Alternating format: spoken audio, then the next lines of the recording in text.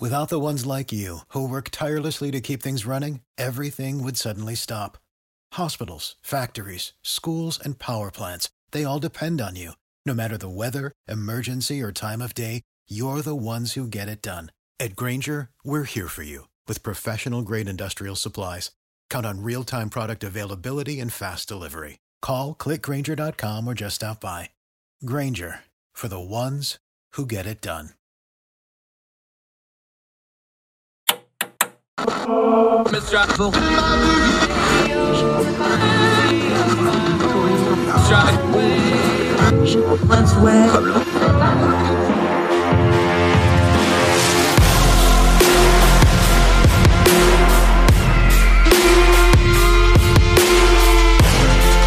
your host, Andrew Donaldson. This is Heard Tell.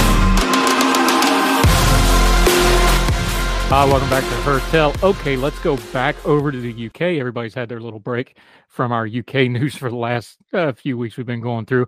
There's a lot going on over there. This is who's going to walk us all through it, explain it so well that even I will be able to understand it. He's a Young Voices contributor, real sharp guy. Looking forward to this. Benjamin Coates, how are you, sir? Thank you so much for the time. Hello, Andrew. No worries. I'm well, thank you. Live from London on this fine day. Let's start here, big picture, because of course all the eyes of the world were on England and the UK for the last 2-3 weeks now with the passing of the Queen. Politically, though, that became kind of the eye of the storm because things politically were going kind of really ugly. Everybody kind of got the pause because of the Queen's death. You have this great moment of national unity. Boy, howdy, has the storm come back and in a hurry, hadn't it? Well, I think is it the Chinese proverb about interesting times, and they're interesting times here. Yeah, definitely. We're going to talk some foreign policy with you because you've been writing about it, but let's start domestically because everybody's worried about that. The cost of living crisis. People are talking about taxes. People are talking about economic programs. People are talking about getting direct assistance to people for this looming winter. Let's just start that. You got a brand new prime minister who, how's that for your second day on the job and the Queen died? Yes. Get handed that one. So really, this has kind of been her first week at work for all intents and purposes. How's it going? Is it as rough on the ground as it's looking on the media and from afar? Well, I mean, I suppose it is. Just only, I think, an hour ago, I think a poll came out with something like a 20 or 30 point Labour lead, which is only seen that in the mid-90s, just before Blair came in. But there are big caveats to that. We're not going to have an election tomorrow. And there does seem to have been an overreaction to the sort of so-called mini budget and all the rest. I don't want any of your listeners to switch off, so I won't talk too much about it. But there are so many problems in the world economically for a lot of countries. The very strong dollar, obviously all that's going on in Ukraine. And I think perhaps the pound and Britain has been singled out a little, and there've definitely been market jitters. But I think nothing is happening here that is unprecedented. We're lowering our top rate of tax to the rate it was during a Labour government. It's still more than many countries, including the US. And every nation really in our position, and Germany's just announced this, will be giving money for energy prices this winter. Nothing that strange was announced. And I think it is a bit of a storm in a teacup. That's not to say that there aren't recessions coming and difficult economic times, but that's not entirely down to the budget, far from it. And you'll see that Europe-wide at least. Yeah. One of our founding principles on our program is things don't happen in a vacuum, they happen in a sequence. For the casual observer, though, because everybody focuses on the moment, they're like, well, the conservatives have been in power for 12 years, so it's more than that, because we understand economics is an up and down thing over decades, not over even years or quarters. There's repercussions. You've had a lot of economic things happen in the UK. You have demographic change, you have immigrant change, you have Brexit. Going back the last 10 or 15 years, especially, because everybody's talking about that 12 years of conservative rule, as they should, because, cyclically, it's going to catch up to you at some point. But economics don't go along with the politics. Go to the last 10 or 15 years that brought Britain to this moment. yes, there's a crisis, but what the crisis is really doing is revealing the cracks and the issues that were already there, right? That's absolutely right. And I think that with in democracies, at least, you reap what the guy before you sowed. And we are now seeing the culmination in many regards of the mismanagement of our country for decades under both Blair in New Labour and also the Conservatives since 2010, where we haven't had a jot of economic growth since 2008. We didn't invest when it was cheap to borrow. We didn't build the nuclear power stations that we've needed to build. And we've had a historic shortage, which is completely voluntary, by the way. It's based on legislation and it wouldn't cost a penny to repeal. With regards to planning permission to build houses and also, businesses and scientific labs. So Liz Truss really has got into the chair at the wrong point. And I'm not saying that the budget was perfect or the messaging around it is perfect, but we are now a relatively poor country, which is a bitter pill to swallow. And it's one I think a lot of my countrymen refuse to. But the situation we're in really has been, as you say, a culmination of 10 or 20 years of actions. She came to the job a couple of days ago. No one, however bad, could screw up an economy in 2 or 3 days that didn't have very serious problems made by people previous. Yeah, Ben Coach joining us from London. It's always going to be a little bit of both.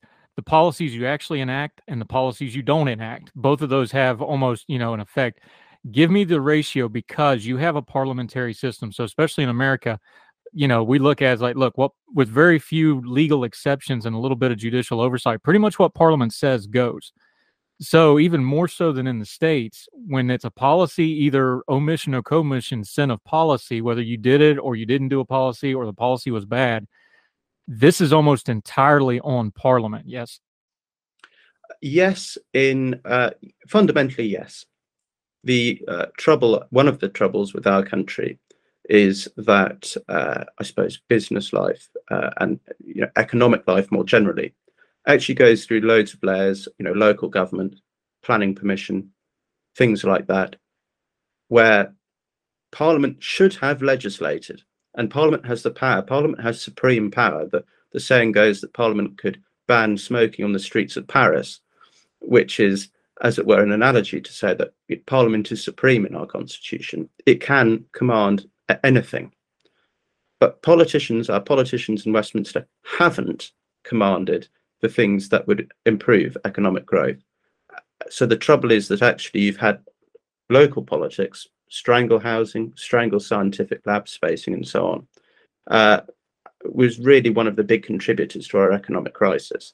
If you're thinking about trying to locate cost of living problems in the UK, which obviously is a big theme, try the fact that the percentage of your income to either rent or mortgage is vastly higher than really any time in our country's history. So yes, it is a problem in Parliament. It's caused often by actions lower down. But yes, it is on Parliament that we're here.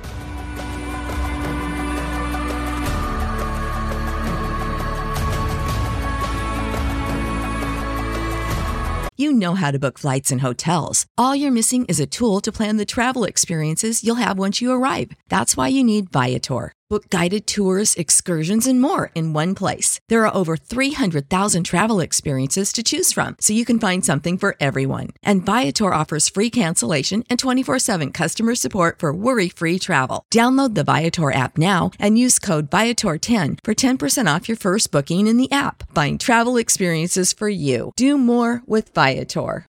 Spring. Nothing like the world progressing towards summer to inspire your own progress. That's what life's all about. In your career, relationships, and your finances. Let's talk about that last one. With the Chime Secured Credit Builder Visa Credit Card, it's easy to start building credit with everyday purchases and regular on-time payments with no annual fees or interest. And if your credit score grows, so could your opportunities for lower rates on loans, like for a car or home. Sounds like progress, right? With Chime Secure Credit Card, you can start improving your credit scores right away. Get started today at chime.com/build. That's chime.com/build. Chime. Feels like progress. The Chime Credit Builder Visa Credit Card is issued by Bancorp Bank N.A. or Stride Bank N.A. Members FDIC. Out-of-network ATM withdrawal and OTC advance fees may apply. Terms and conditions apply. Go to chime.com/disclosures for details.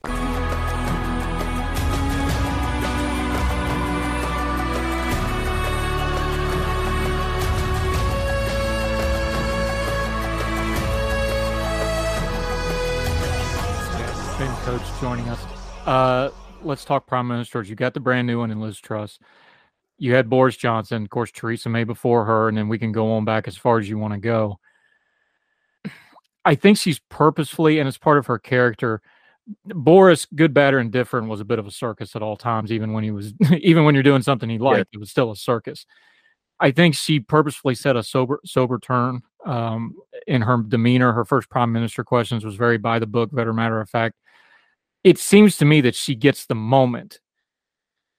Does she really have a whole lot of options here? Because like you said, it's probably an overreaction right now. And you're talking, let's be honest, the stuff they're doing with this budget, this is wonky terms. This is tax rates. This is, marginal incomes. This isn't really good messaging stuff. And everybody's aware that winter's coming, and this winter is going to be hard no matter what you do. You already touched on it. Practically, there's probably not a lot of levers she has to pull here. What should this government be doing messaging-wise to try to maybe get something out to the people? Because just talking about tax rates ain't going to hack it. No, and the optics of doing a tax cut, whatever the merits of the policy, was appalling. Announcing a cut to the top rate of tax at this moment was an appallingly bad maneuver in terms of appearances to people on the street. But it's really, really insignificant. The cut to the basic tax rate costs far more, and Labour say they're going to keep it. The energy cap costs a lot more, and we're going to keep that. Everyone wants to keep some sort of subsidy for energy, otherwise people will simply freeze to death given events. What needs to be the messaging really is that economic growth, which is what they've set out to do, is the only way out, medium to long term, of the decline that this country has seen, arguably since the end of the Second World War. It has been a century almost of decline, and what we need is economic growth. The top rate of tax cut was a bad decision in terms of optics. It doesn't actually change much economically. The message needs to be that we need growth, and also that people are going to be supported, because in the whole fuss we've had, people are completely forgetting the quite generous energy subsidies.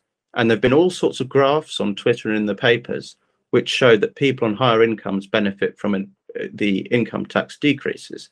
Yes, that's true.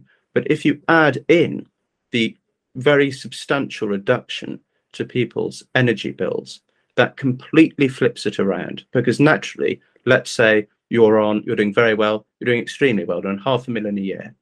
Naturally, on a graph, you are going to benefit a great deal from the cut in 45%, going down to 40% of the top rate tax. But you're probably not going to notice the energy subsidy. Yet, let's say you're on £25,000 a year. Okay, you're not going to get a great deal of benefit at all from the cut in tax, but you will see a vast help from this energy subsidy. So there needs to be the messaging that we need growth, and there needs to be the messaging that actually there is help. Ignore what's on the news, ignore what the stock market does over the course of 2 or 3 days. Markets panic, people get on bandwagons. There's help and we need growth. That's what I'd do.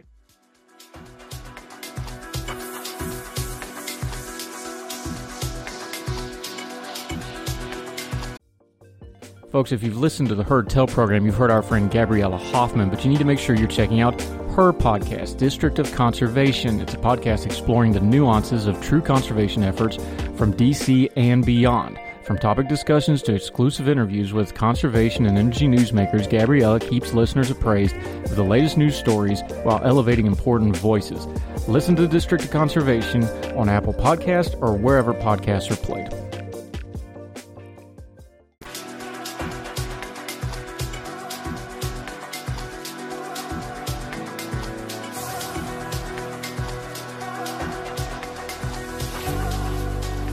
Ben Coates joining us. Longer term economic and much harder to deal with, though, is the things people do notice. They notice their food prices when they go to buy food and groceries and such like thing.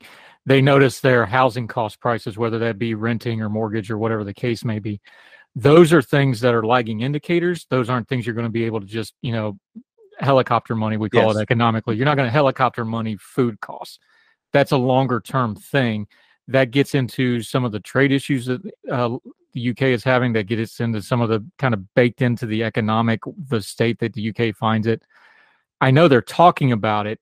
Is there any actual plans in the works to do anything about it? Because it's probably too late for the winter, but going into the spring, going into next year, part of leadership is having not just an immediate plan because the voters are upset, but a long-term plan.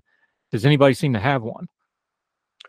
Well, when you talk about rent, food prices, I think the honest thing, although I think if you're a senior politician, you probably shouldn't say this given how easily the markets do speak.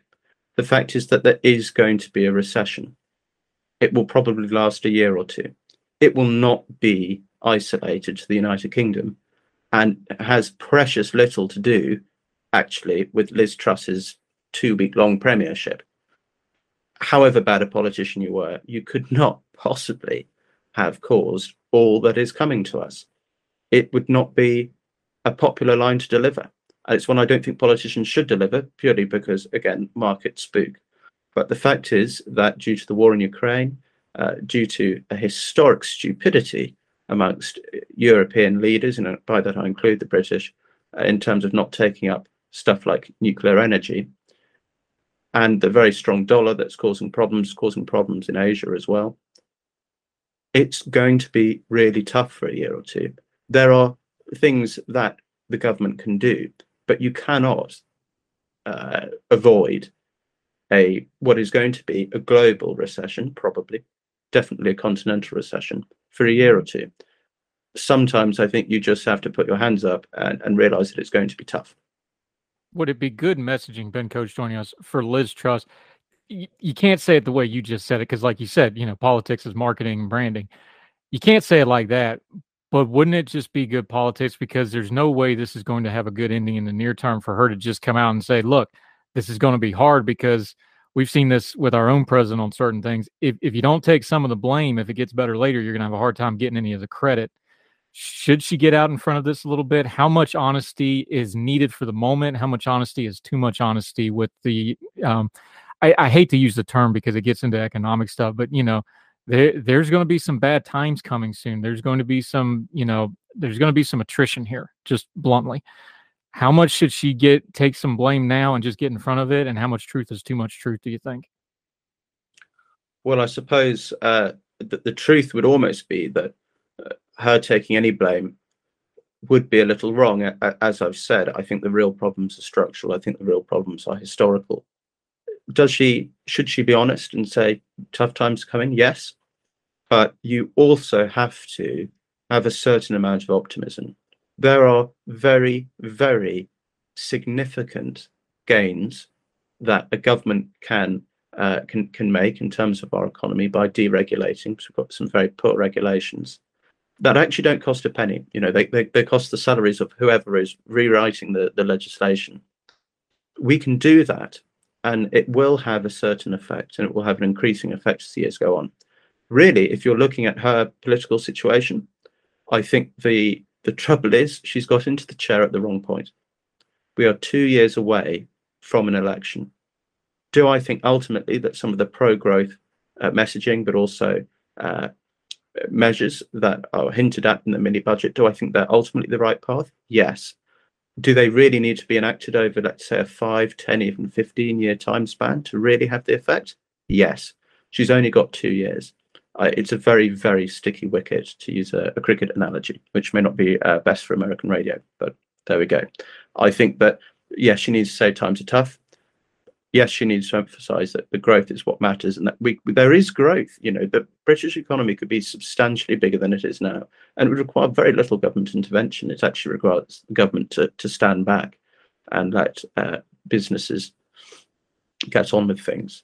But in the ultimate analysis, it maybe doesn't matter what she says. She's only got 2 years. She's basically sat down on the chair. The Queen has died, and now there's a recession. Be careful what you wish for, perhaps. Maybe it's a very important tale for all of us. She's got the dream job, and I think it's probably too late. Yeah. Now, you said, Ben Coach joining us, you're saying 2 years. Most of the people we've talked to in the UK, most of our contributors over there, they're like, in reality, she's got about 2 months. to really make this thing work, to make her name on it, to kind of get a handle on this. She's got a very small window. She's got a very cantankerous parliament to deal with. Labor seeing their best numbers in decades, so they're licking their chops. She's probably not super sure about some of the folks sitting behind her on the benches because she's new to the job. Is this one of the tougher non-wartime premiership starts that we've seen? And put it in a little bit of context, just how steep a hill we're talking here. Well, I think wars are a lot easier, bluntly, because the very worst. I was an enlisted guy, not on my end, but I take your point. Yes, for politicians, wars are a lot easier. Maybe I'll rephrase that. It's extremely tough, and I think that if she did pull off even a very slim majority at the next election, it would be a real comeback story, possibly even worthy of a feature-length film. It is very tough, and there's really no sugarcoating that can improve that. But I think it would be tough for anyone in that position, and whether that she may survive. Let's say they lose the next election, would she survive to fight another election? Probably not. But I think you've got to have a certain amount of admiration for her for trying.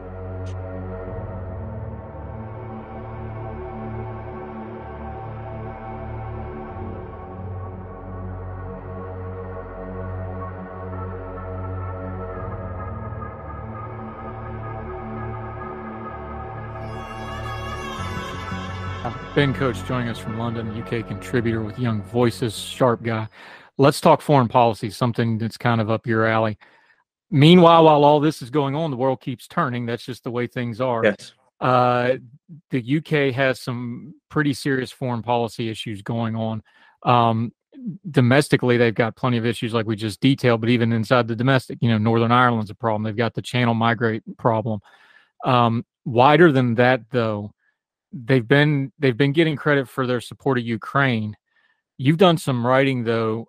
The Royal Navy, which, for a long time, the standard of the world and Britain's pride in a lot of ways, their national pride, not in great shape right at the moment. I know that seems like maybe a smaller priority to, food prices and stuff, but you can't be a world power without a world power military. And there's some cracks that are very apparent, and you've been writing about it when it comes to the Royal Navy.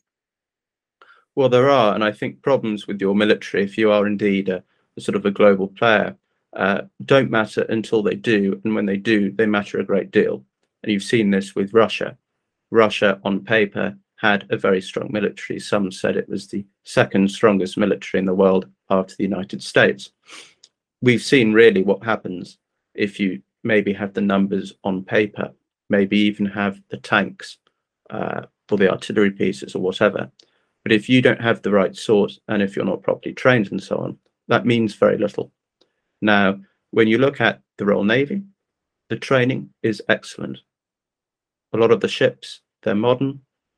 A lot of the radars, all the rest, and the fighter aircraft that we share with you, we buy the F-35 like you do, are excellent. So you might be wondering, well, what's the matter? The trouble is that we don't have enough aircraft we can fly off carriers, and we don't have the missiles to fire off them, and we don't have the missiles that we need to fire off our ships. There was a recent House of Commons sort of session where they described our Navy as a porcupine Navy, which is to say that it's more than capable of defending itself, but it has extremely little ability to actually reach out and attack. And that's the big problem. And that we'd see that was a problem if we go to war over Taiwan. Ben Coates joining us. We saw what happened in Afghanistan. The American pullout made a mess. Our British friends stood with us through the mess. They carried a lot of that burden, frankly, honorably and very heroically, by the way. We've been allies for a long, long time. The special relationship, my military service, we did lots of cross stuff with the Brits. I always enjoyed working with them for a lot of reasons. Not to mention that the Queen still let them drink deployed and we weren't allowed, but we'll talk about that some other time. But it's an amazing relationship, and one that both parties really enjoy getting to work together and serve together. We trust each other.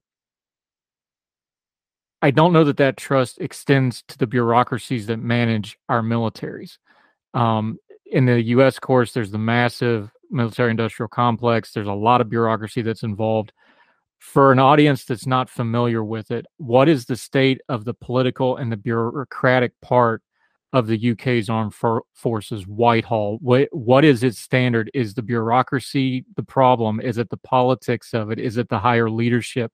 Because the frontline troops are excellent. I will attest to that personally. We saw them in Afghanistan. The bravery's still there. So the problem's got to be coming from the top, yeah?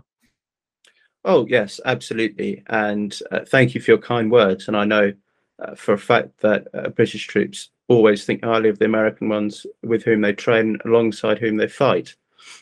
I don't think the problem really is necessarily anywhere within our military. The problem, and I hate to sound like a broken record, but history, both recent and more generally, hasn't been so kind to us. Since the end of the Cold War, and particularly after the financial crisis in 2008, the British Armed Forces received exceptionally little funding. Further, they were expected to operate in Afghanistan and Iraq out of their budget, which diminished it further. And yet another problem was that naturally, when you're having all those counterinsurgency operations, there's a very, very tempting thing to cut, which is the Navy, because you can't sail many ships in Afghanistan or Iraq. You instead want to be buying things like, Humvees, which can resist mines and that sort of stuff. So the trouble is that this shortage of missiles and aircraft comes not only from low spending, but the fact that for 10, 15 years, we were fighting with you guys in the global war on terror. So funding priority has been everywhere other than what you could call great power competition and the sort of naval forces you'd need for that. Ben Coates continuing to join us from the UK. When you look at a military, though, having a military is extremely expensive. You have two concurrent events running parallel right now that I think will conflict with the UK people, because you have a cost of living crisis. So it's like, well, why are we spending money on a military and a cost of living crisis? But at the same time, they all watch what happened in Ukraine. It's like, okay, this is why you spend on a military, because at any given moment, some madman does something crazy and you really, really need to have a strong military. Those narratives are going to war with each other. They always have in the history of mankind. That's just how it is in the modern world. How does that play out in the UK, though? Because they're happening at the same time. Everybody's seeing both, but one of them's hitting your dinner table and the other one's hitting your conscience. Walk us through how that's landing with the folks in the UK. Well, that's a very good point. Of course, belts are tightening and we also need to spend some more money on defense. I suppose your second point, that obviously Ukraine's been going on, I think very few people in our country right now would question the need for sensible defense spending. Obviously, it can't be a blowout, but the problems we have, particularly with regards to the Royal Navy, are not that expensive to fix. They're not cheap, nothing in defense is, but they're not that expensive. And I think with the world as it is now, with the invasion of Ukraine, with rising tensions over Taiwan, I don't think it'd be politically too hard to sell to increase defense spending by 10 or 20%, which ultimately would not leave us with an outrageous, egregious outlier in terms of our defense spending. It would actually be very easy to get that money and more if we cut our foreign aid budget. The foreign aid budget is probably the juiciest, biggest slice of, government spending cake that there is, which very few people in our country would actually object to rowing back on, given circumstances. Whether there's a political will or nous to do that, I don't know. But the money that we need to correct the problems I've identified is there just about. Yeah. Ben Coates joining us. One more question on the foreign policy front. There's long been a sense that there would be trouble in the Commonwealth when the Queen died. That has happened now. There seemed to be a lot more steadiness than I think some people, maybe a lot of that was overblown. There are a few places, though, the Caribbean, other places that are starting to talk about it. Is that an issue in the UK? Are people thinking or talking about it? Is it a back burner? Is it just media noise? Talk to us about the current state of the Commonwealth and the future of it. The Commonwealth is, I think, for some people, an emotional attachment. But I think that attachment is largely limited to those who would be very interested in politics and maybe those in government. The man in the street, as it were, has extremely little interest in the Commonwealth, less interest still if someone in the Caribbean doesn't want King Charles as head of state. It really doesn't matter to us. I suppose it's as blunt as I can be. Monarchies continue. That's the nature of monarchies, and so King Charles has been widely accepted, and there's been a lot of sympathy, even on the personal level. You may not be a monarchist, but on a personal level, obviously, the gentleman's lost his mother and has had to parade for days and days and days on end before, without wishing to be crass, his mother's body was cold. And so on a human level, there's a great deal of sympathy for him. There's no threat to the monarchy in this country. It will continue for decades, really, probably centuries at least. I think it's probably something which is going to go on and on and on. Whether it continues in Australia, whether it continues in the Caribbean, really, I think that's a matter for Australian or Caribbean politics. It's not the talking point here. Commonwealth simply has extremely little relevance to British politics and British daily life. Yeah, Ben Coates, let's loop back to where we started, something that has a lot to do with your daily life, the current economic crisis at hand. Look, politics is a minute-by-minute thing. You can go crazy chasing, especially if you're over here trying to pay attention to a foreign country's politics. Give us a couple big picture things to pay attention to over the next couple of weeks, whether it's a policy thing or just the general messaging. The pound's way the lowest I've ever seen it in my lifetime. I can't believe how low it is. Give us a couple things that we should pay attention to, so when it does break through our news feed, you go, oh, okay, that's one of those things I need to pay attention to that's going on over there. That's an indicator I need to watch. Well, I suppose one of those things would be how the market behaves after this shock. I think it's been a panic, and I'm not an expert in economics by any means, but I think just today the pound went up to, I think, was it $1.10, where it had been on a low, I think 1 3 cents. So already we're seeing a bit of a recovery. That would, what I would say, would be an important thing.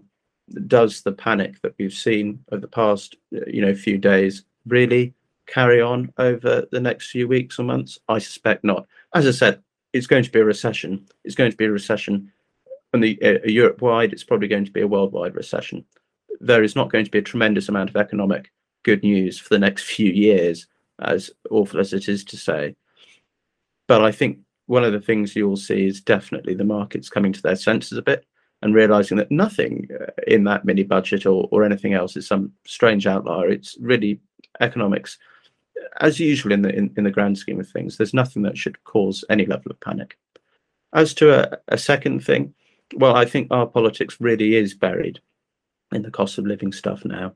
I think the second thing more generally, I don't think we were directly involved, but a second thing more generally, I think, to watch the news is how this Nord Stream pipeline stuff transpires. It seems to be the perhaps the world's highest stakes game of Cluedo or something. It's a murder mystery. Who blew up the pipeline? It seems to be in no one's interest really to do this, other than perhaps the United States, but that would obviously be an extremely rash course of action, blowing up, allied pipelines, so to speak, something they're shared between Russia and the rest of Europe. I just, on a purely personal level, fascinated. I'd be fascinated to know what was going on there, because it really you'd think it was not in the Russian interest. They can simply turn the pipeline off. I don't know why they blow it up. Yeah, we'll see. Yeah, when irrational things involve people that have already proven to be irrational, it's hard to deal with it. I have my theories. We'll keep them to ourselves for right now because we're talking UK politics with our friend Ben Coates. Love talking with you. Great information. Appreciate it. Kind of sounds like y'all just need to print a whole bunch more runs of those steady on shirts. Is that kind of how it feels right now? Yeah, I think that sort of attitude will get you a long way.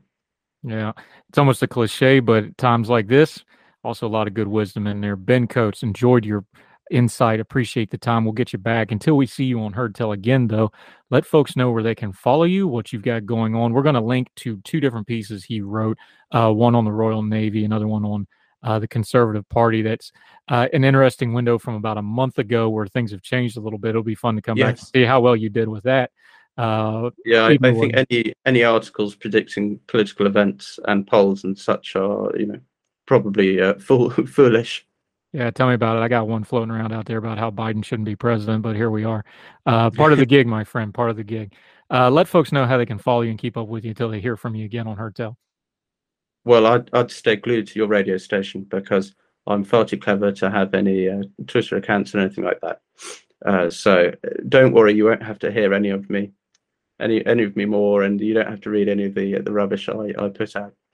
He does have a Young Voices page. We'll link to the pieces. Make sure you read them in full. They're very, very good. He's playing it down. Sharp guy. Enjoyed talking to him. Got to get you on Twitter, man. It's more fun out there.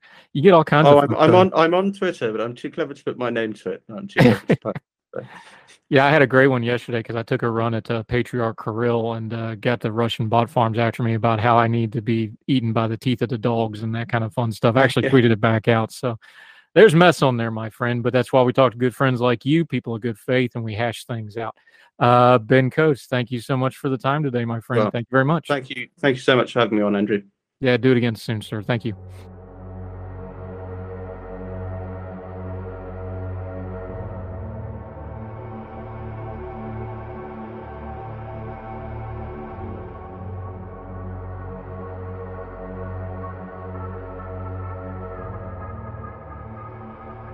Hopefully this is the last time you'll hear this ad, because with Chime checking account features like fee-free overdraft up to $200 with SpotMe and getting paid up to 2 days early with direct deposit, you can probably treat yourself to an ad-free upgrade to spend more time listening to your favorite podcasts, or at least grab yourself an extra morning latte this month.